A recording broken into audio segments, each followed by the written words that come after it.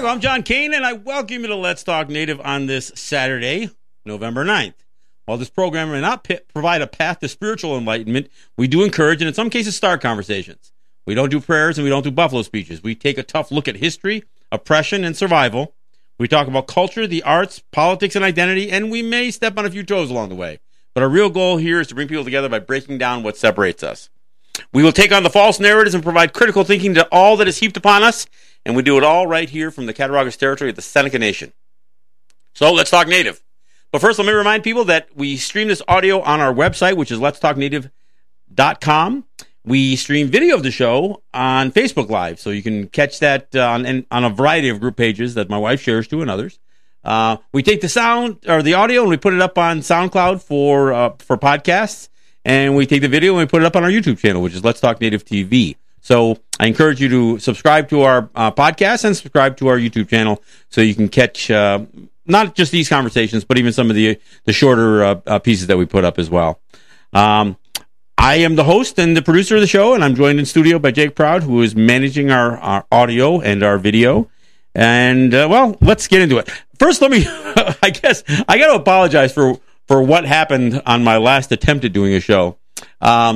Turns out like so many of you, I got put into Facebook jail. I still don't have a full handle on what exactly I'm doing wrong. I know it has something to do with how the frequency at which I share non-Facebook content.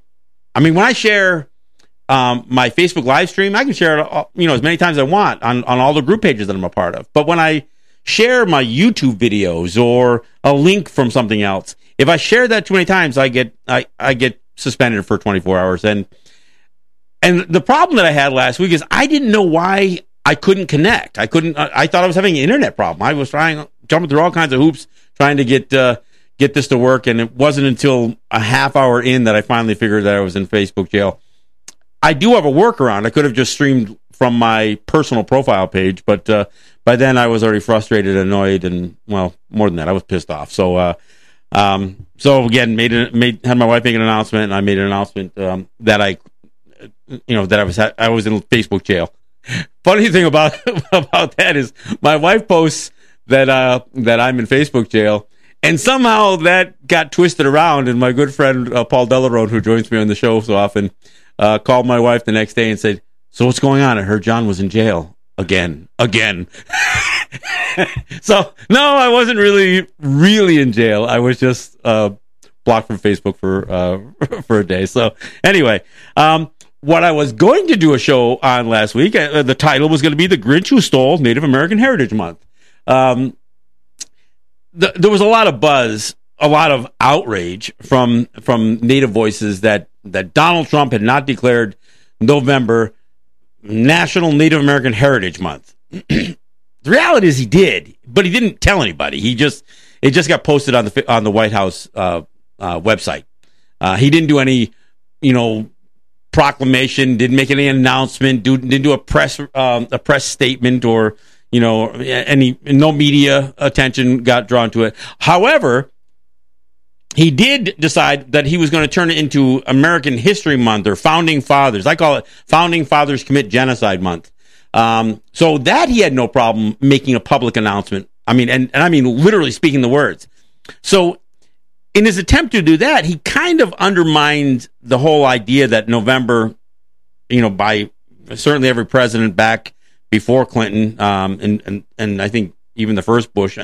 Somebody told me all the way back to Nixon. Not so sure. I don't remember. But that presidents have declared November Native American Heritage Month, and Trump just pissed all over that. But here's the thing, and this is what I was saying. Can we drop kind of the phony outrage? I mean, do any of us feel like we have to have Donald Trump validate a month for us? I mean, I'm not a big one on holidays, even the Columbus Day thing. I mean, I'm more outraged that there is a Columbus Day, not that there isn't an Indigenous Peoples Day in so many places. So I don't need a holiday. I don't need a special month. I don't need all that stuff. Most of you know that when I refer to our special month, I'm being at least moderately sarcastic. So you know that. So anyway, So, in calling Donald Trump the Grinch who stole Native American Heritage Month, by the time I get to actually do a show, because I'm not blocked on Facebook, turns out we got another Grinch. We've got U.S. federal judge, I think it's William Scretany. He made a ruling, I think it was yesterday. It was probably yesterday. He made a ruling denying the Seneca Nation's motion for the federal court to vacate the arbitration ruling that those arbitrators a year and a half ago, or whatever it was, said the Seneca Nation has to continue to pay, even though the compact doesn't call for any payments after the first 14 years. So the Seneca Nation tried to go into federal court to ask a judge to vacate the arbitration ruling. And they made a decent argument. The problem is, under the terms of the compact, a arbitration ruling is not appealable by either side. It's not appealable. So the idea of the Seneca Nation trying to go into federal court and convince a judge that even though we entered into agreement back in 2002 that said we would let arbitrators make a final determination, we're asking you to vacate that decision. And that was the judge's way out. Basically, the judge says, no, you agreed that arbitration was going to be the final decision, and I'm sticking with that. Now, in his ruling, and I read through most of it, he did acknowledge that there was ambiguity, and that the arbitrators acknowledged that there was ambiguity. The problem is, arbitration panel is 3 judges. 2 of the judges, the 2 white guys, couldn't have been more clearly skewed in the state's favor. Because here's the thing about ambiguity. Historically and traditionally within federal courts, if there's a dispute between natives and non-natives, and some of the dispute involves the ambiguity of legislation or a contract or whatever, if there's ambiguity, which would suggest that the native people could interpret the written words one way, and the white people can say, no, that's not what it meant. Judges have historically always ruled in favor of native people on the premise that white people should know better. It's your system. There should be a higher standard for states, the federal government, corporations, whoever is responsible for drawing up these contracts that result in this conflict. There should be a higher standard for you than for native people, because you're forcing native people into this system that's not theirs. I mean, and courts have ruled this, not this arbitration panel, and not this judge. So in this situation, it kind of harkens back to a couple of previous shows that I did. The one where I talked about all of these documents being written by white people for white people. And here's where it gets a little bit tough.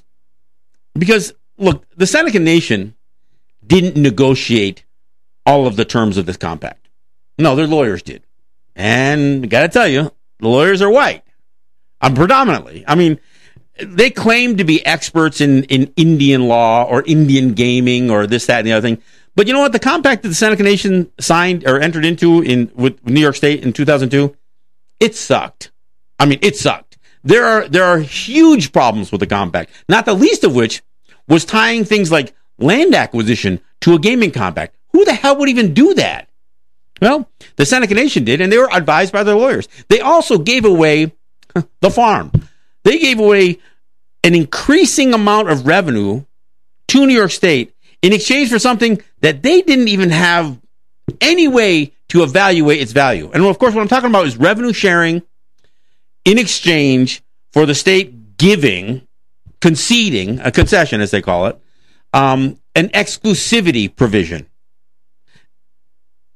The problem is the state didn't concede a goddamn thing. What the state said is they would not put a casino within the 15 county area around Seneca territory. You know what? The state couldn't put a casino in any place in the state. They couldn't do it. Why? Not because of a compact. They couldn't do it because state law prohibited it. There was according to the New York State Constitution, New York State couldn't do casino gaming. They just couldn't do it. So they didn't give something up to the Senecas when they said, "Oh, we're not going to do a casino within your exclusivity zone. In exchange, you're going to pay us $1.5 billion over 14 years. I mean, they didn't not do gaming because of the compact. To the extent that they had any cuffs on them when it related to gaming, it was because of their own state law. So the state didn't concede a goddamn thing. And you know what? They didn't honor any exclusivity. Why? Because to the extent that the state could do gaming within that area, they did do gaming. They built huge slot parlors in 3 racetracks, horse racetracks, that is, that were within the exclusivity area. 3. And every slot machine they put in at those racetracks diminished the value that the state claimed they were giving in exclusivity to the Seneca Nation. So during that first 14-year period of this revenue sharing, not only did the Senecas go from paying 18% of the net slot drop of slot machines to 22% to 25%, so they paid an ever increasing percentage as the value of the exclusivity became worth less and less, or as I say, became worthless. I mean, it's absurd, and so here's part of the problem again with the lawyers who have represented the Seneca Nation. The very ones who negotiated that crappy deal for the Senecas in 2002, some of them are still the lawyers defending them now, or claiming to be defending them now. And that couldn't be more unfortunate. I mean, it just couldn't be more unfortunate. So they go into arbitration, and these lawyers, their feeling is the language is clear. And honestly, the language is pretty clear. There is no part of the compact that talks about payments past 14 years. That was what the Seneca's whole position was based on. They said, look, we fulfilled our obligation. We paid you, most of that period, the last 7 years, 25% of our net slot drop. And before that, it was 22, and before that, it was 18%. We've been paying you every year for 14 years for an exclusivity. And that wasn't really worth much. But that's not really what they were arguing. They're saying, we fulfilled our obligation. We paid you for 14 years. There's no language. Look, there's also not language that specifically what they call a sunset clause. There's no specific language that the payments end. But you know what? There shouldn't have needed to be, because there's a schedule that says you pay this much through 1 through 4, you pay this much, 18 for years 1 through 4, you paid 22 from years 5 through 7, and you paid 25% from year 8 to 14. And no language past that. I mean, and any language that talks about an automatic renewal doesn't address revenue sharing. That's the whole position the Seneca Nation had. But it didn't have to be the only position the Seneca Nation had.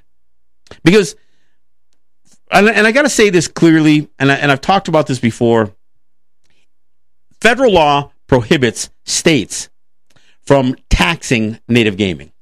So whatever the state does to their slot parlors within the Seneca Nation exclusivity zone, Hamburg Fairgrounds or racetrack, Batavia Downs and Finger Lakes racetrack, whatever those state licensed entities have to pay, that's a tax. And that has nothing to do with the Seneca Nation's payments that are not supposed to be a tax. They're only supposed to be revenue sharing. And to distinguish the two, the Interior Department made it very clear that a revenue sharing has to pass the test to prove that it's not a tax. And that test is simple. It says whatever the state gives for that revenue sharing has to be substantial and quantifiable. And both of those things are problematic, because by substantial, what it means is whatever the Seneca Nation is buying with this revenue sharing, it has to be worthwhile to them. It actually has to be more valuable to the Seneca Nation than what they're actually paying. Otherwise, why do it? I mean, you just don't pay somebody for something if you don't get something that you really want or need. And the fact of the matter is the Seneca Nation didn't need what the state offered. The state already couldn't do a casino in their backyard. They couldn't build a casino in Niagara Falls or Buffalo. Now, I know eventually the state did change their constitution, and they did approve building 4 casinos, but only 4. And those had to be done in a very site-specific. One, between Rochester and Syracuse. One really downstate. Now, did they pick these places specifically to avoid the exclusivity zone? No, they really didn't. So Saratoga Albany, Schenectady area, Rochester, Syracuse area, downstate, and then another one closer to New York City in the Catskills. Those are picked because gaming experts felt like those were the areas that they could produce a performa that would say this is what we can do here. Nobody was going to try to build a casino in Niagara Falls and compete against the Seneca Nation that already had a 7-year advantage on them. They weren't going to do that, especially if they were going to have to pay a higher rate, a tax rate that was closer to 40%, while the Senecas had been paying a 25% revenue sharing, but that would have gone completely away. So, because of the so-called exclusivity. But the bottom line is, the state didn't really give anything up, and that you could say was worth. And again, let me speak clearly. Over the 14 years of this, the first 7 years, and then the next 7 years, over that period of time, the Seneca Nation paid $1.5 billion to the state. 1.5, almost 1.5. It's over 1.4, just under 1.5 billion with a B to New York State. There is no freaking way that the state could say, "Oh yeah, what we gave you was worth that," because you know what? they took market share. At the same time, the Seneca Nation is increasing the amount they're giving to the state each quarter. The state is adding slot machines right within their exclusivity zone, and then ultimately change their constitution so they can build a casino right at the doorstep of their exclusivity zone. And look, even if the Lago Casino doesn't violate the exclusivity zone, it doesn't have to. The question is, does it decrease the value of the exclusivity that the Senecas had? Because that should be the test. The test isn't necessarily did the state breach it, although it could be regarded as a breach, because for a breach to occur on this revenue sharing, it doesn't mean the state has to necessarily have broken or violated the terms of the compact. Really, all they had to do was violate the federal statute associated with native gaming that this was operating, the Indian Gaming Regulatory Act. And if the state was trying to impose a fee, still calling it revenue sharing, upon the Senecas, while giving something that had significantly less value than the money that they were receiving, that's a breach. So, and I'll get back to why I'm saying this as the show goes on. So, these arbitrators, when they made their ruling, they knew there was ambiguity. But you know what they based their ruling on? And this should be problematic for the state. But what they based their ruling on was, yes, there's ambiguity, but it's obvious that if the Senecas don't pay, then they'd be getting something for nothing.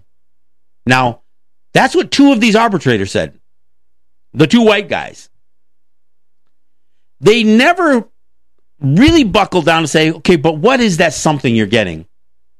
And is it worth, because for another 7 years, that'd be another $1 billion. Another $1 billion the state will receive if they're successful in squeezing this out of the Seneca Nation. And here's the problem. Here's my complaint against the Seneca Nation lawyers. They didn't make this compelling argument. They may have mentioned during these arbitration hearings that, we're not really getting a value for that. But they should have pressed this issue.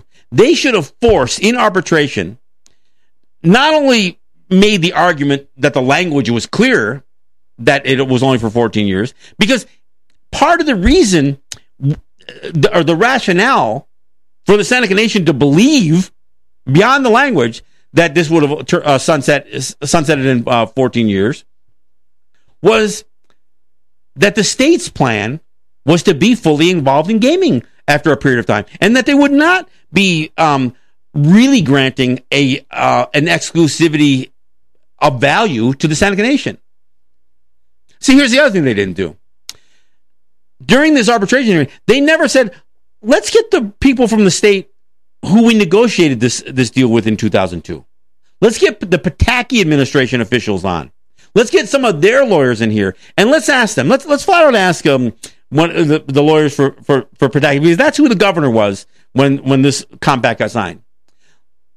And keep in mind, Pataki was a Republican, governor's and Cuomo's a Democrat.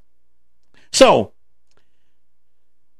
if the Seneca Nation had dragged in some of these lawyers who represented Pataki and said, so explain to these arbitrators, did you screw up?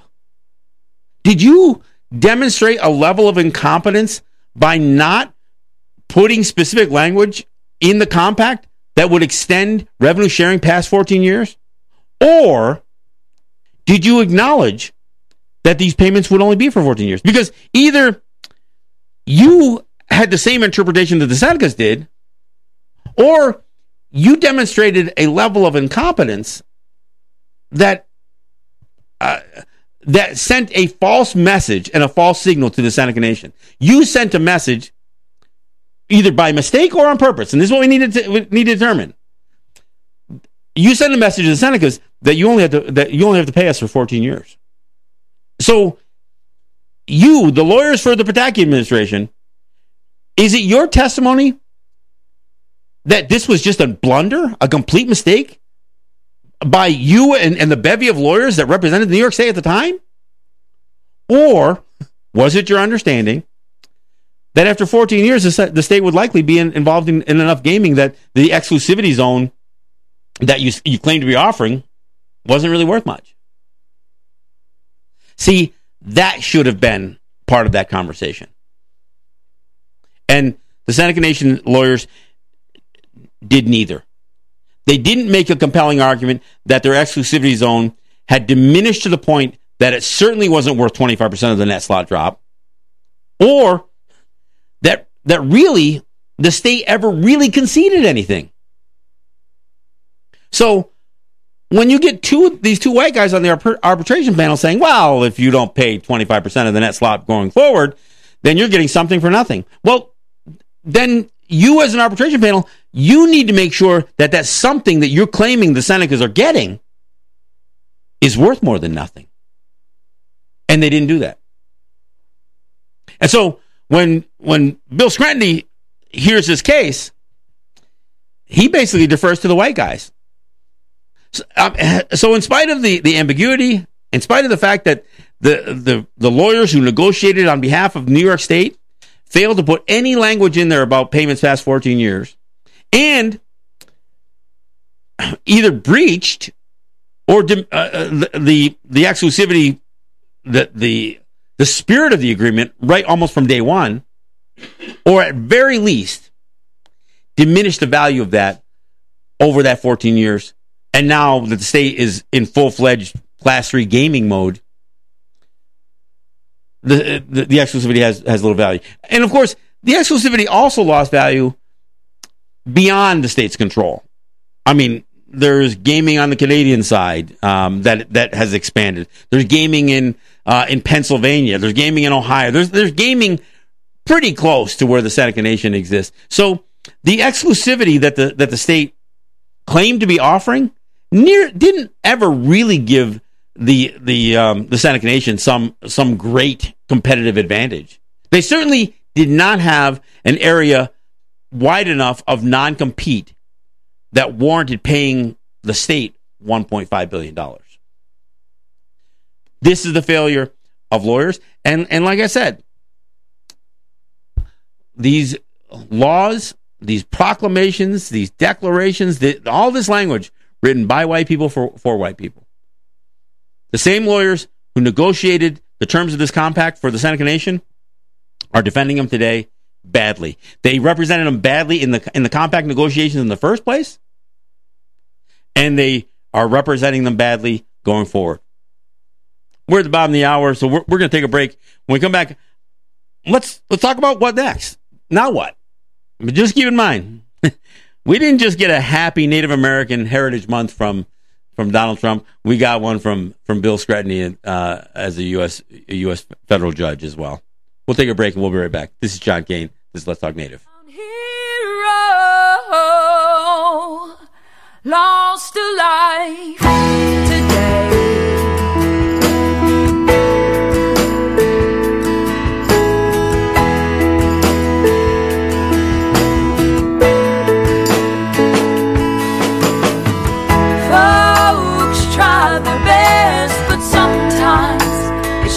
Hard to explain.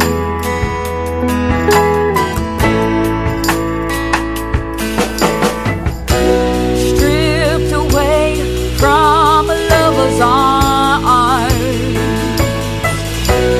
carried off on the wings of love, and I'll be waiting to see your face again.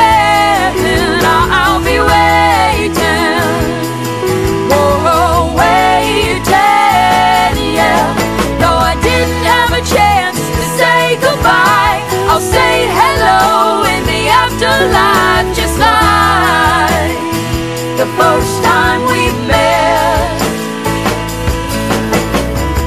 Sometimes I wish on a falling star, and I wonder how high up you are. Thinking to myself, oh, it feels so nice to believe in another world. And I'll be waiting to see your face again. I'll be waiting. Oh, waiting, yeah. Though I didn't have a chance to say goodbye, I'll say hello in the afterlife, just like the first time we met. And you, oh, you give me the sweetest memory.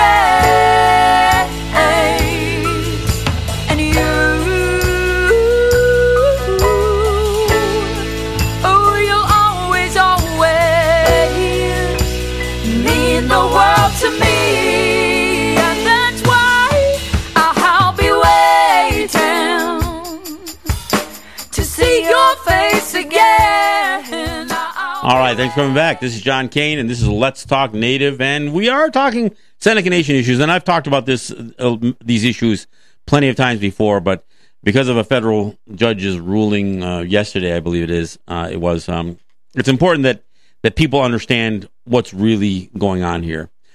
Before I get right back into a couple of things, let me first acknowledge and thank my sponsors. I want to thank Ross and Holly John and the RJE family of businesses. I want to thank Eric White and ERW Enterprises and the good folks at GRE and Native Wholesale Supply. GRE is Grand River Enterprises for supporting the work that I do here and the conversations that I have here.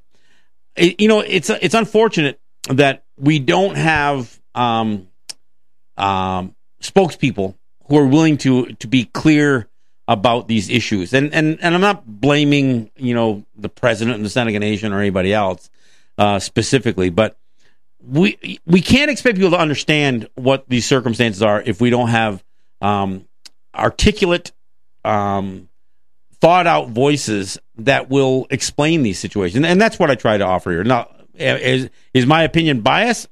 Well, the nature of an opinion is to be biased. So yes, it is. And, look, if you don't agree with some of what I'm suggesting here, that's fine. But you should know what some of these, the facts don't change. My opinion on those facts, might be skewed, but the facts don't change. So look, I want to thank those sponsors that allow me to do this and allow me to deliver and and offer some of this perspective, especially to the Native people who listen. And look, I know I've got non-Native people who listen to the show, and I appreciate that because I think they need to understand this stuff, but our own people do. And look, am I in a position of any kind of authority to hold the Seneca Nation responsible or accountable for how they deal with this stuff going forward? No. And do I influence it? I don't even know that. But my hope is that I can at least shine a light for Seneca people to ask the questions of their elected officials. I'm not Seneca, and I don't play one on TV. But I think it's important that people do understand some of the details involved in some of this stuff. Look, I also want to thank those people who share the show, like my wife, Brenda, who shares this show, the Facebook live streaming of this show on a bunch of other group pages. I want to thank those of you who share the videos from YouTube and the podcast as well. We cracked 500 as far as subscribers to our YouTube channel. It took a while to get there, and I'd love to see it get pushed up to 1,000. I do encourage people to share the show and encourage your friends and relatives, those who you think will benefit from learning some of this information or hearing some of this information. And talk them into subscribing to our podcast and to our YouTube channel. All right. So before the break, I said we would talk a little bit about what next. Now, the way the newspaper put it out there is that the judge ordered the Seneca Nation to pay. Well, kind of. I mean, the judge did dismiss the motion to vacate the arbitration ruling, which was the order to pay, and he confirmed or affirmed, I guess, or upheld, I guess you would say, the award. Now, is that the same thing as a court order to pay?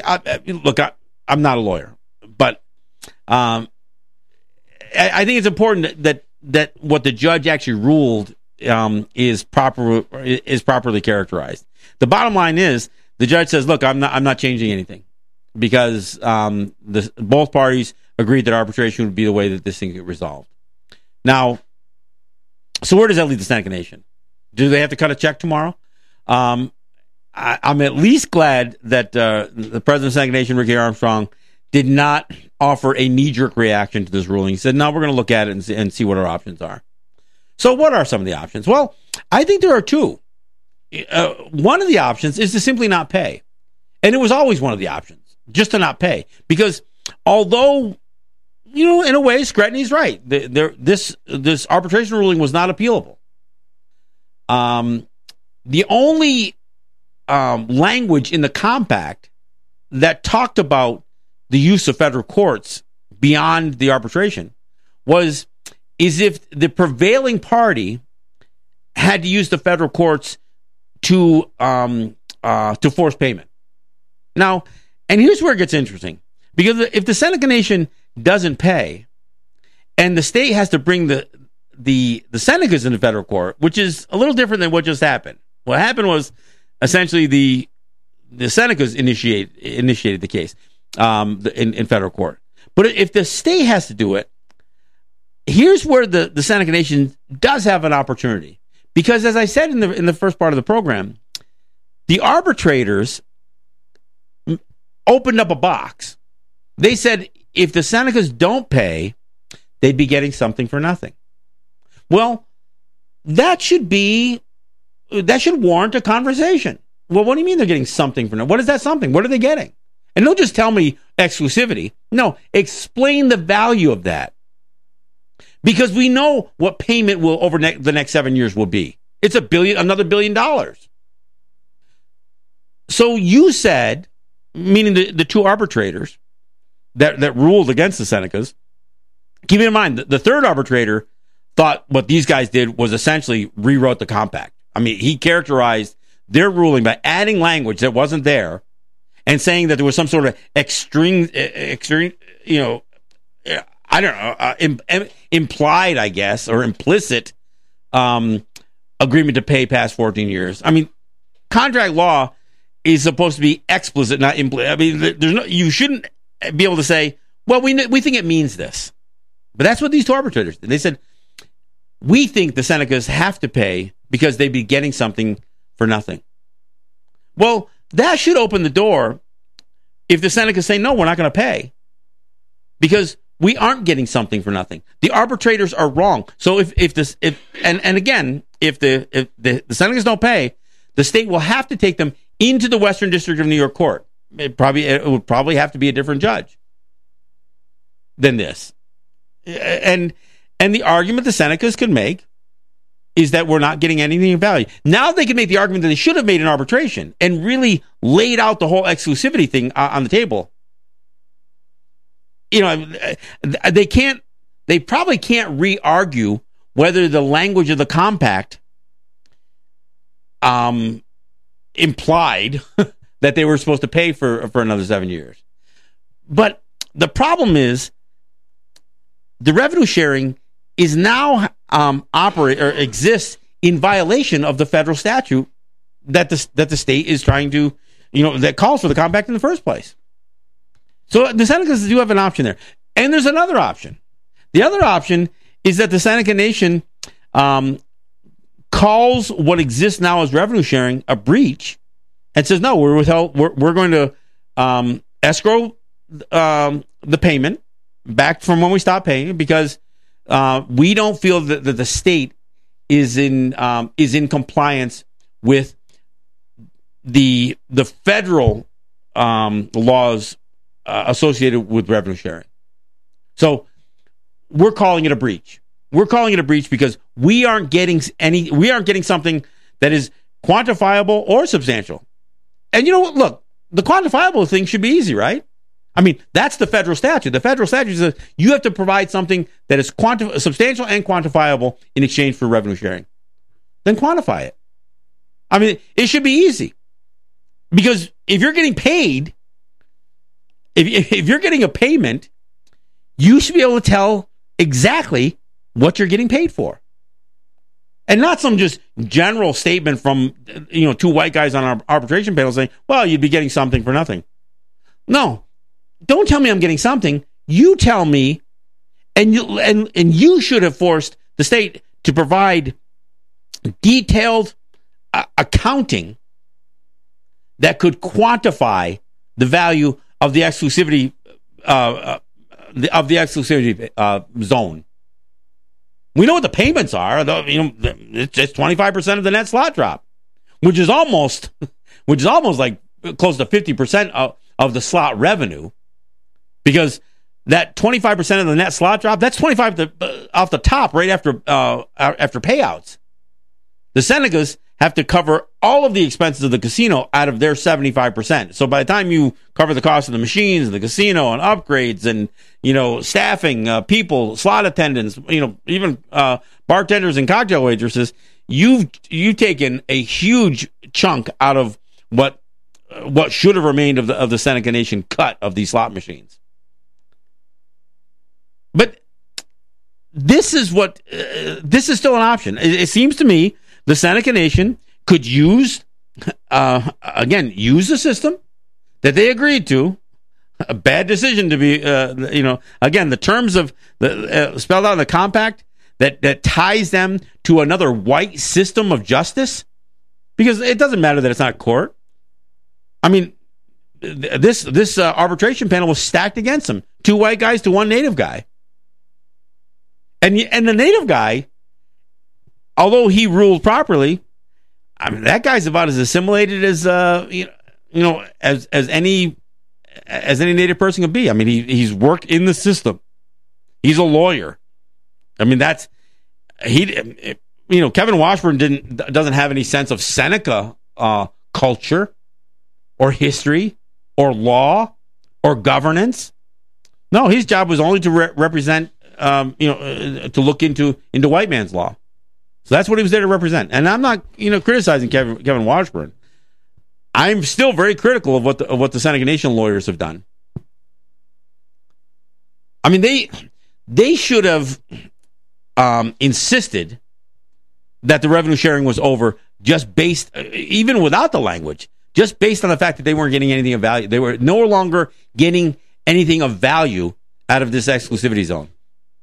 And like I said, if you consider that the state did compete against the Seneca Nation to the full extent that it could legally under state law, it just begs the question, then what did they give up? What did the state concede? Because, again, for those of you who are listening, especially non-native people who are listening, you have to understand, the state doesn't get rewarded because they allow native gaming. I know some of you are thinking that. I saw a lot of the posts. Oh, the state's got to pay, the Senecas got to pay something. The Senecas could pay for services. And in fact, the Senecas were paying for services from the state. And even that became difficult because when the Seneca Nation told the state, the regulators and others, even the state police, if you're going to submit a bill to us, we need a, I don't just send us a bill for $60 million. You better tell us what the hell you did for that $60 million. And the state couldn't do it. In fact, that became such a point of contention that the state police said, no, we're not going to police the casino anymore. Even though they had essentially a written agreement to compensate the state police. So then some of that stuff fell on the city of Niagara Falls police. And you know what? The Seneca Nation says, look, if we have to do a service agreement, let's negotiate a service agreement. But, you know, the former mayor, I can finally say former mayor, Deister's no longer the mayor of Niagara Falls. Jeez. The former mayor just refused. And you know what? The rest of the politicians, Democrats and Republicans in Niagara Falls, they refused to. And especially the Democrats. They just packed in behind the governor and Paul Deister.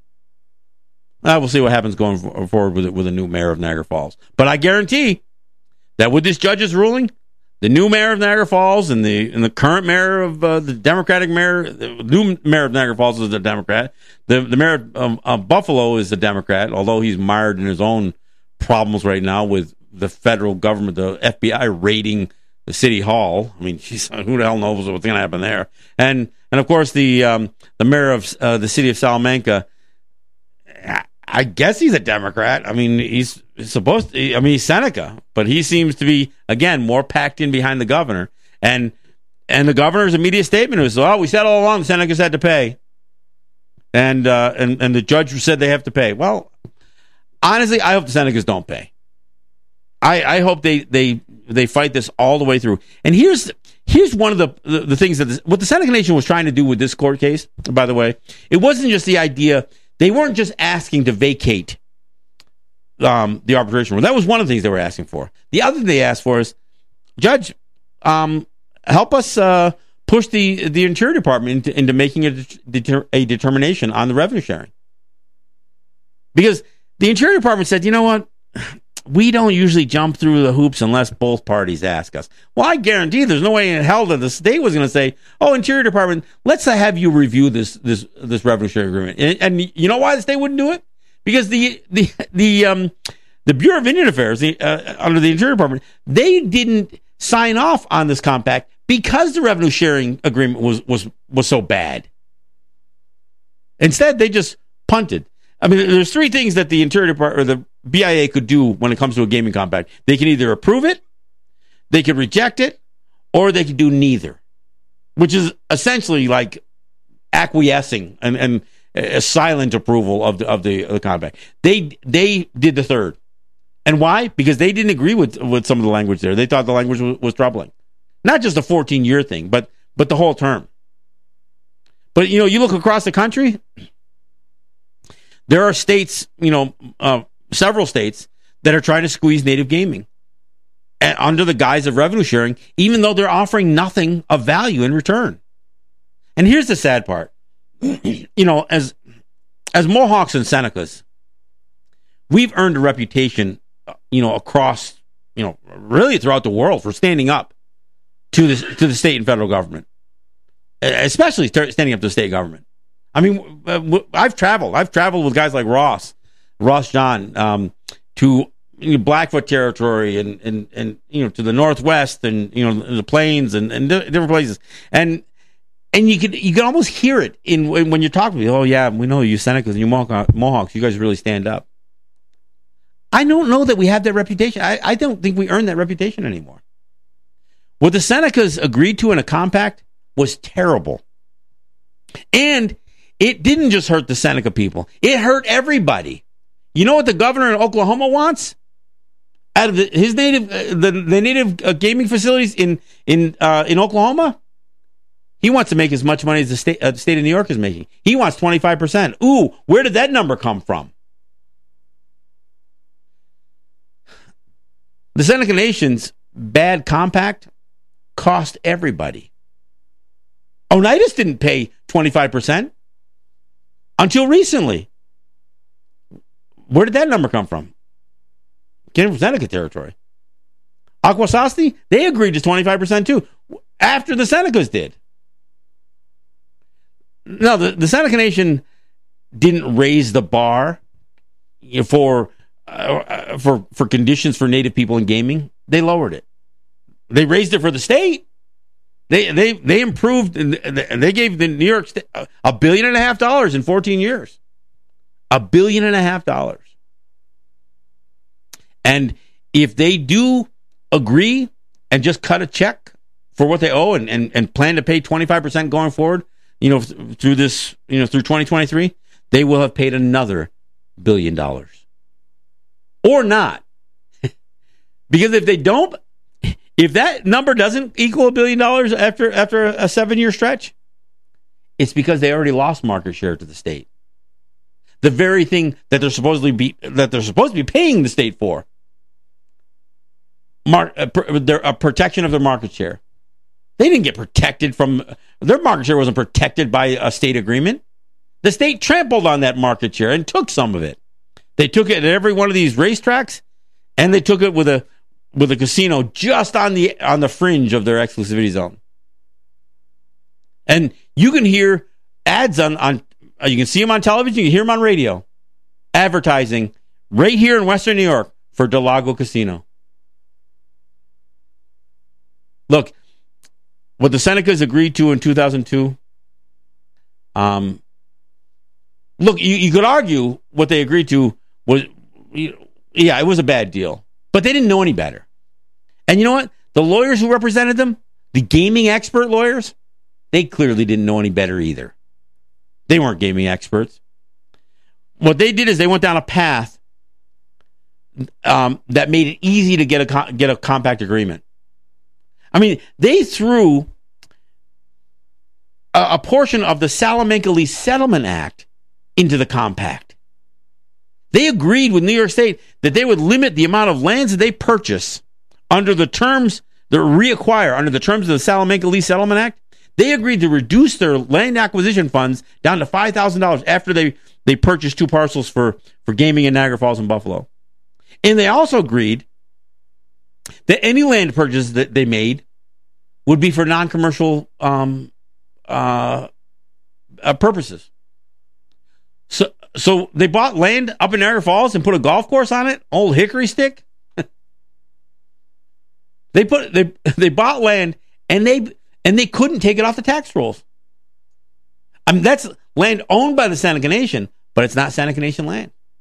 Why? Because it's a commercial venture. The Senecas screwed themselves over their unique process for reacquiring lost land, ancestral lands. They squandered it under the advice of legal counsel in this gaming compact.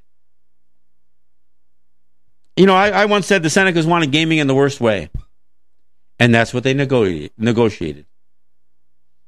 And I'll tell you, if they're going to pay 25%, through 2023. Man, I hope all you Seneca people who are listening, and I know I don't have a million listeners, and I know the bulk of the Seneca population don't hear this show, at least not right out of the gate. But you better know that this is costing you. And if they don't ever have to scale back your annuity payments, your monthly payments you get, which is tied to gaming. I mean, certainly it's tied to the lease to the gaming corporation. That's where this money comes from. You're certainly going to see a loss in services, in programs, or you're going to see the Seneca Nation go further and further into debt. so they can maintain the lifestyle that you've grown accustomed to. Why? Because you're dishing out $1 billion to the state of New York. And how gracious was the state of New York?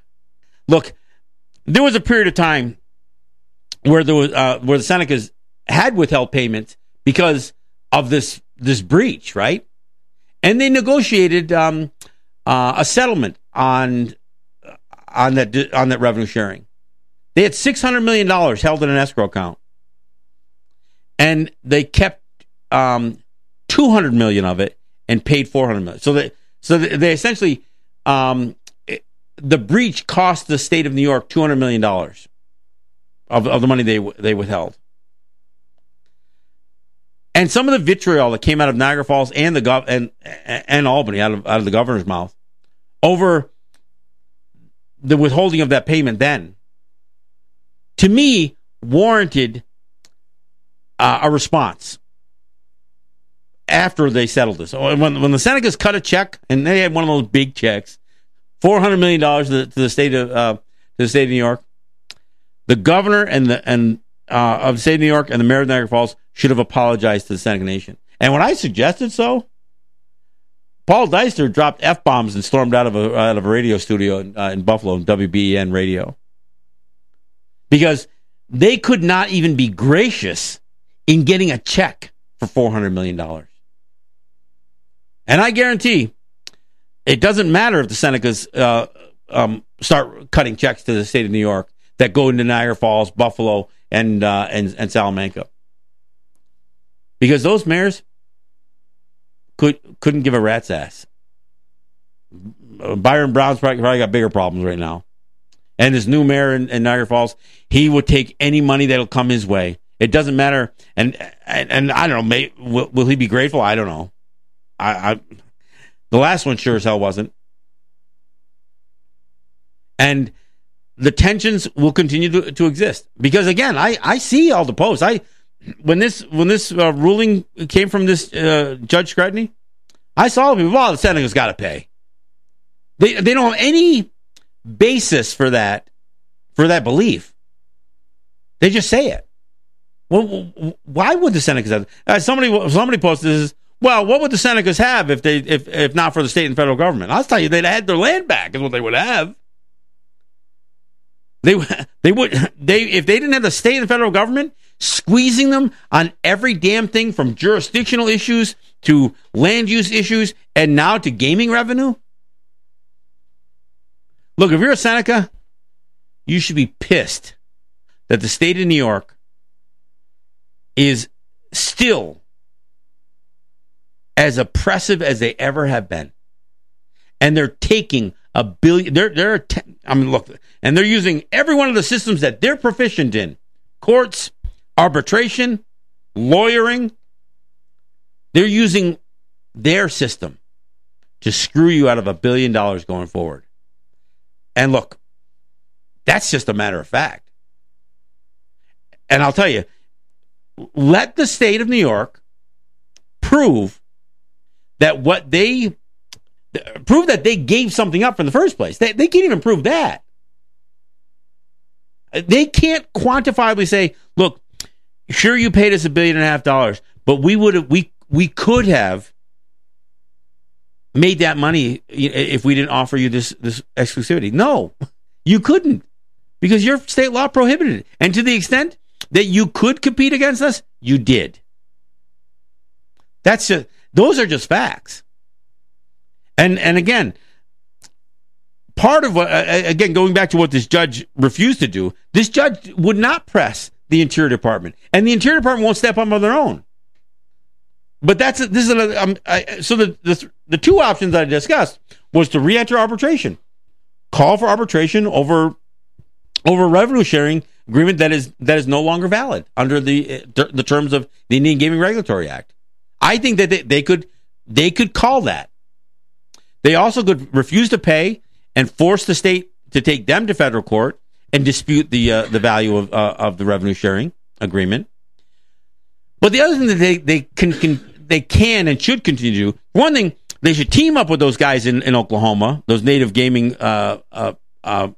territories in Oklahoma, and the ones who recently got a bit of a win over revenue sharing in New Mexico. They should work with other native territories and press the Interior Department to do their freaking job. They're the ones who are dropping the ball. It is on the Interior Department. It's on the Bureau of Indian Affairs to say, look, the state is violating the Indian Gaming Regulatory Act because their revenue sharing agreement does not pass the test on whether it's a tax or not. They are taxing. In fact, that's what the newspapers call it. The newspapers recently put one of the newspapers had an article that says, well, should native gaming be taxed at the same rate as non-native gaming? Why? Because they know this isn't revenue sharing. This is the state fleecing native gaming. And you know what? As far as the newspapers are concerned, native gaming should be fleeced even more. Why? I'll tell you why. Because their non-native gaming facilities aren't making the money. Del Lago, the one that's stealing market share from Seneca Gaming, hell, they can't even make payment on their loans. They're just paying interest. They can't pay their principal down. They're trying to sell the white elephant to the Seneca Nation. Yeah. So the casino that is licensed by the state of New York, they're hoping they can get the Seneca Nation to buy that slug. Sad part is, I think the Seneca Nation's considering it. And you know what? That one won't operate as a native casino. And how problematic is that? Look, Senecas, you need to reach out to your elected officials, your leaders, or whatever. I mean, your families. You guys need to speak in a solid voice. And you know what? Let the media know what you feel about this thing. This isn't about corruption within the Seneca Nation. It is about a certain level of incompetence by your legal counsel. You guys should be storming the next council session, raising hell about any possibility that the Seneca Nation is going to pay another $1 billion to the state going forward. And they might. And actually, in my humble opinion, they probably will. All right. So that's my show on this subject. I'll keep you posted on what I hear, and we'll probably cover this issue again. It definitely has an impact on the lifestyles of Seneca people and the Seneca Nation financial strength. So we'll talk about it going forward. I'm John Kane. This is Let's Talk Native, and we'll see you on Tuesday. Yoy.